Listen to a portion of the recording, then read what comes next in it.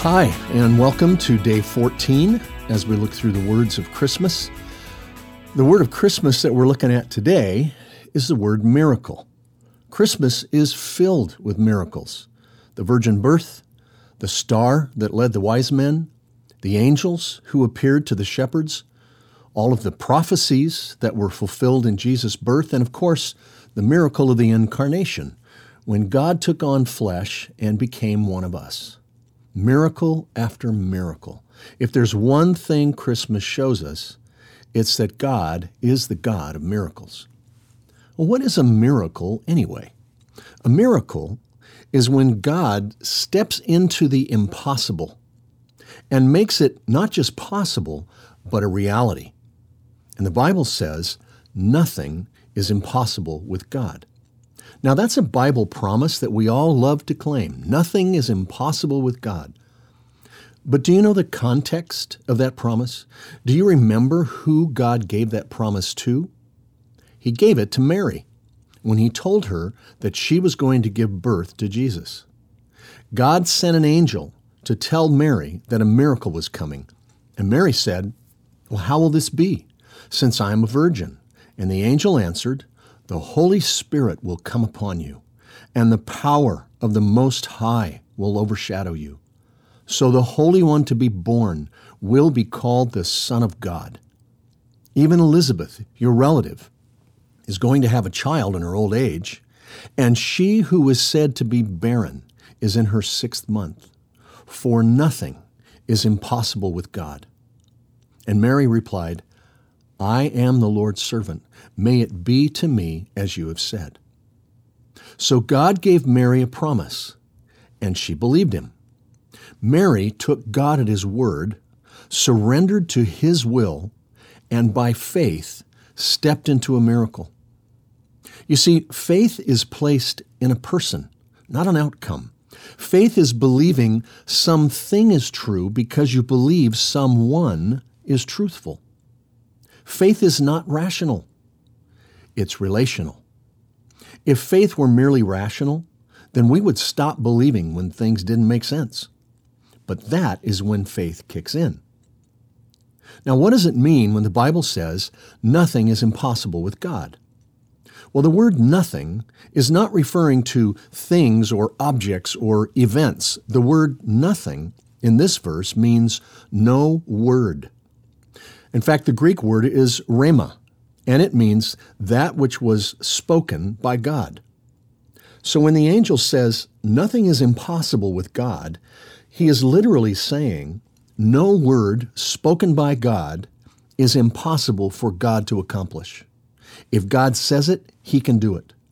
And the truth to capture here in this is that no word of God shall lack the power of God for its fulfillment. Let me say that again. No word of God shall lack the power of God for its fulfillment. If God says it, his power can accomplish it, no matter how impossible it seems. Consider the virgin birth.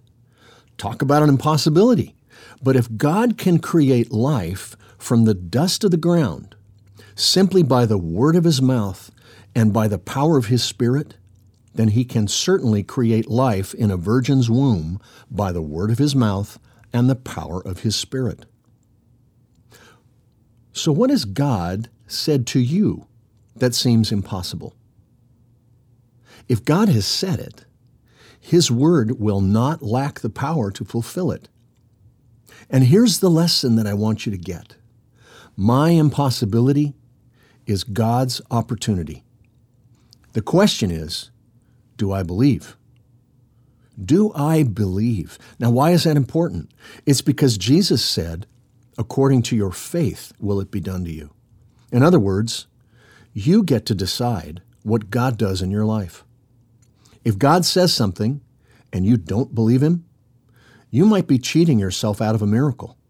In fact, in Matthew 13:58, the Bible says, Jesus did not do many miracles in Nazareth because of their lack of faith. So it appears that God's actions in your life depend to a great degree on your faith. Hebrews 4:2 says the message they heard was of no value to them because those who heard it did not combine it with faith. And 1 Thessalonians 2:13 says the Word of God is at work in you who believe. That means when God's Word is combined with your faith, miracles happen. Mary could have said no. She could have said, I don't believe you. Find somebody else. And God would have found someone else. The miracle would not have happened in Mary's life. She would have missed God's will. But Mary said in faith, may it be to me according to your word. And when Mary's faith was combined with God's word, that's when the miracle happened. Are you looking for a miracle? Luke 1:45 summarizes all of this by speaking directly to women. Now, what I'm about to read to you is also true for men, but I love that God speaks specifically to women in this promise. He says, blessed is she who has believed that what the Lord has said to her will be accomplished.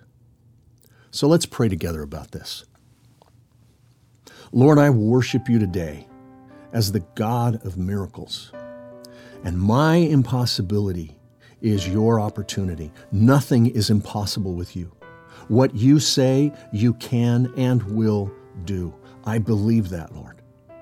So, Lord, I do ask you, though, to help me to step out in faith and to take you at your word. Help me not to be fearful, but to be faithful. I want to see miracles in my life. So I say to you, as Mary said so long ago, I am the Lord's servant. May it be to me as you have said. And I pray this in Jesus' name. Amen.